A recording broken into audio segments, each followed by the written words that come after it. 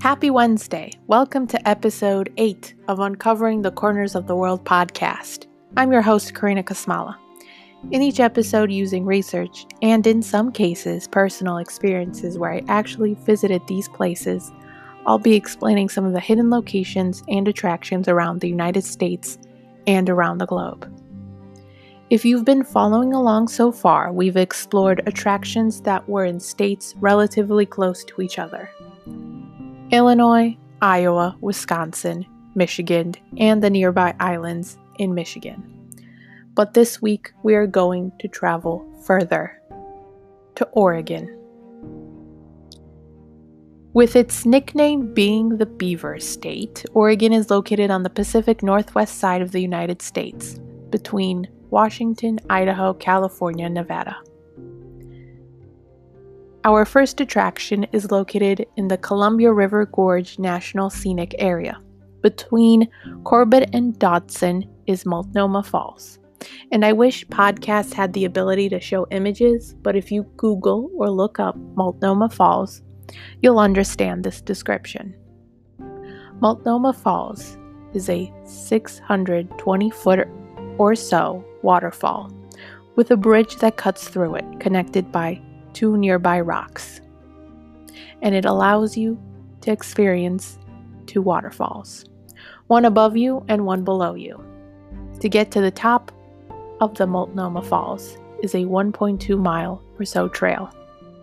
The water flows from underground springs from Larch Mountain, as mentioned by the United States Department of Agriculture Forest Service website. These underground springs were formed 15,000 years ago, caused by the Missoula floods. The Missoula floods is from the glacial Lake Missoula, which were glaciers that melted and moved downstate from Washington.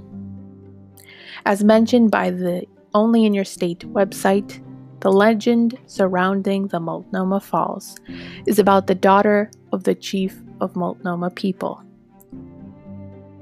who sacrificed herself by jumping off a cliff to save the Multnomah people who were getting sick and dying.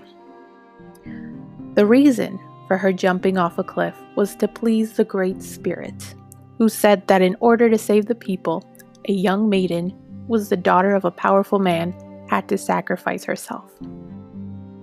Nearby the picture-perfect waterfall is the Multnomah Falls Lodge, located at 53,000 East Historic Columbia River Highway, Bridal Veil, Oregon. The Multnomah Falls Lodge is on the National Register of Historic Places, as mentioned by the United States Department of Agriculture Forest Service, and it was built in 1925.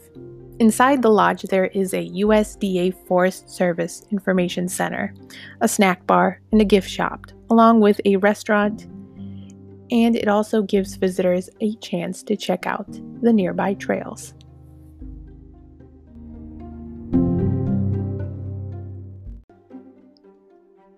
How far would you go to experience your own version of the Jurassic Park Jurassic World movies? Our second attraction is at 36848 Highway 101 Port Orford, Oregon, where there is a garden that holds dinosaurs, known as Prehistoric Gardens. Sculpted by Ernest Nelson, who decided that after working as a certified public accountant, he moved with his family from Eugene, Oregon in 1953 to build his dinosaur park, or prehistoric rainforest, as mentioned by the Prehistoric Gardens website. He sculpted 23 dinosaurs made out of metal and concrete, and he based them off of research of dinosaurs' fossil skeletons. One of the dinosaurs includes a Brachiosaurus that is 86 feet long and 46 feet tall, while another includes the Pteranodon with a wingspan of 27 feet. The Prehistoric Gardens includes a trail crossing 6 wooden bridges to explore the dinosaurs inside a rainforest. The rainforest itself includes 300-year-old trees, giant ferns, and skunk cabbage. Terrible Tilly, is another name for the Tillamook Rock Lighthouse Columbarium, our third Oregon attraction. It is located in Seaside, Oregon, on its own separate island. With tall waves crashing the side of the rocks and stormy weather present, no one wanted to take part in building a lighthouse in the hazardous conditions. And those who did participate encountered mental and physical challenges. The lighthouse was finished by 1881. It was built in over 500 days. And for 77 years, it operated until 1957. The unsettling journey to building the lighthouse included a surveyor who was swept off and drowned before the lighthouse was even constructed, as mentioned by Joel Gilliffin from the OPB Tillamook Rock Lighthouse website. The last person who left the lighthouse was keeper Oswald Aleek. Over time, the owners of the lighthouse changed several times and renamed the lighthouse to Eternity at Sea Columbarium. A columbarium is a burial site for human remains.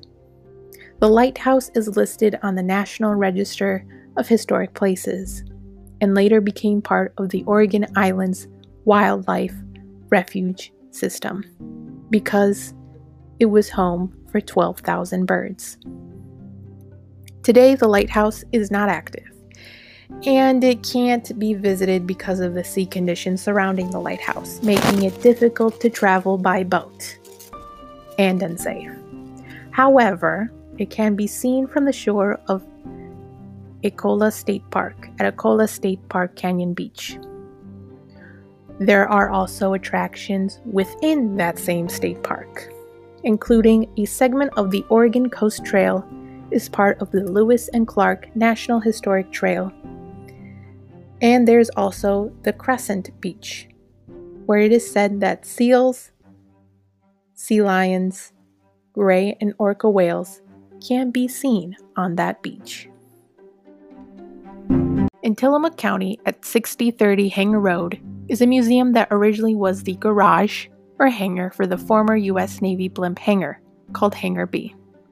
This hangar is the only one that the public has access to, out of the 7 that still exist in the United States, as mentioned by the Tillamook Air Museum. There was a total of 17 that were built in the United States. The 1,072 feet long, 296 feet wide, and 192 feet up in height wooden hangar was built in 1942 for World War II and was used to store blimps. In 1994, it was used as a storage space and is still used today for historical airplanes.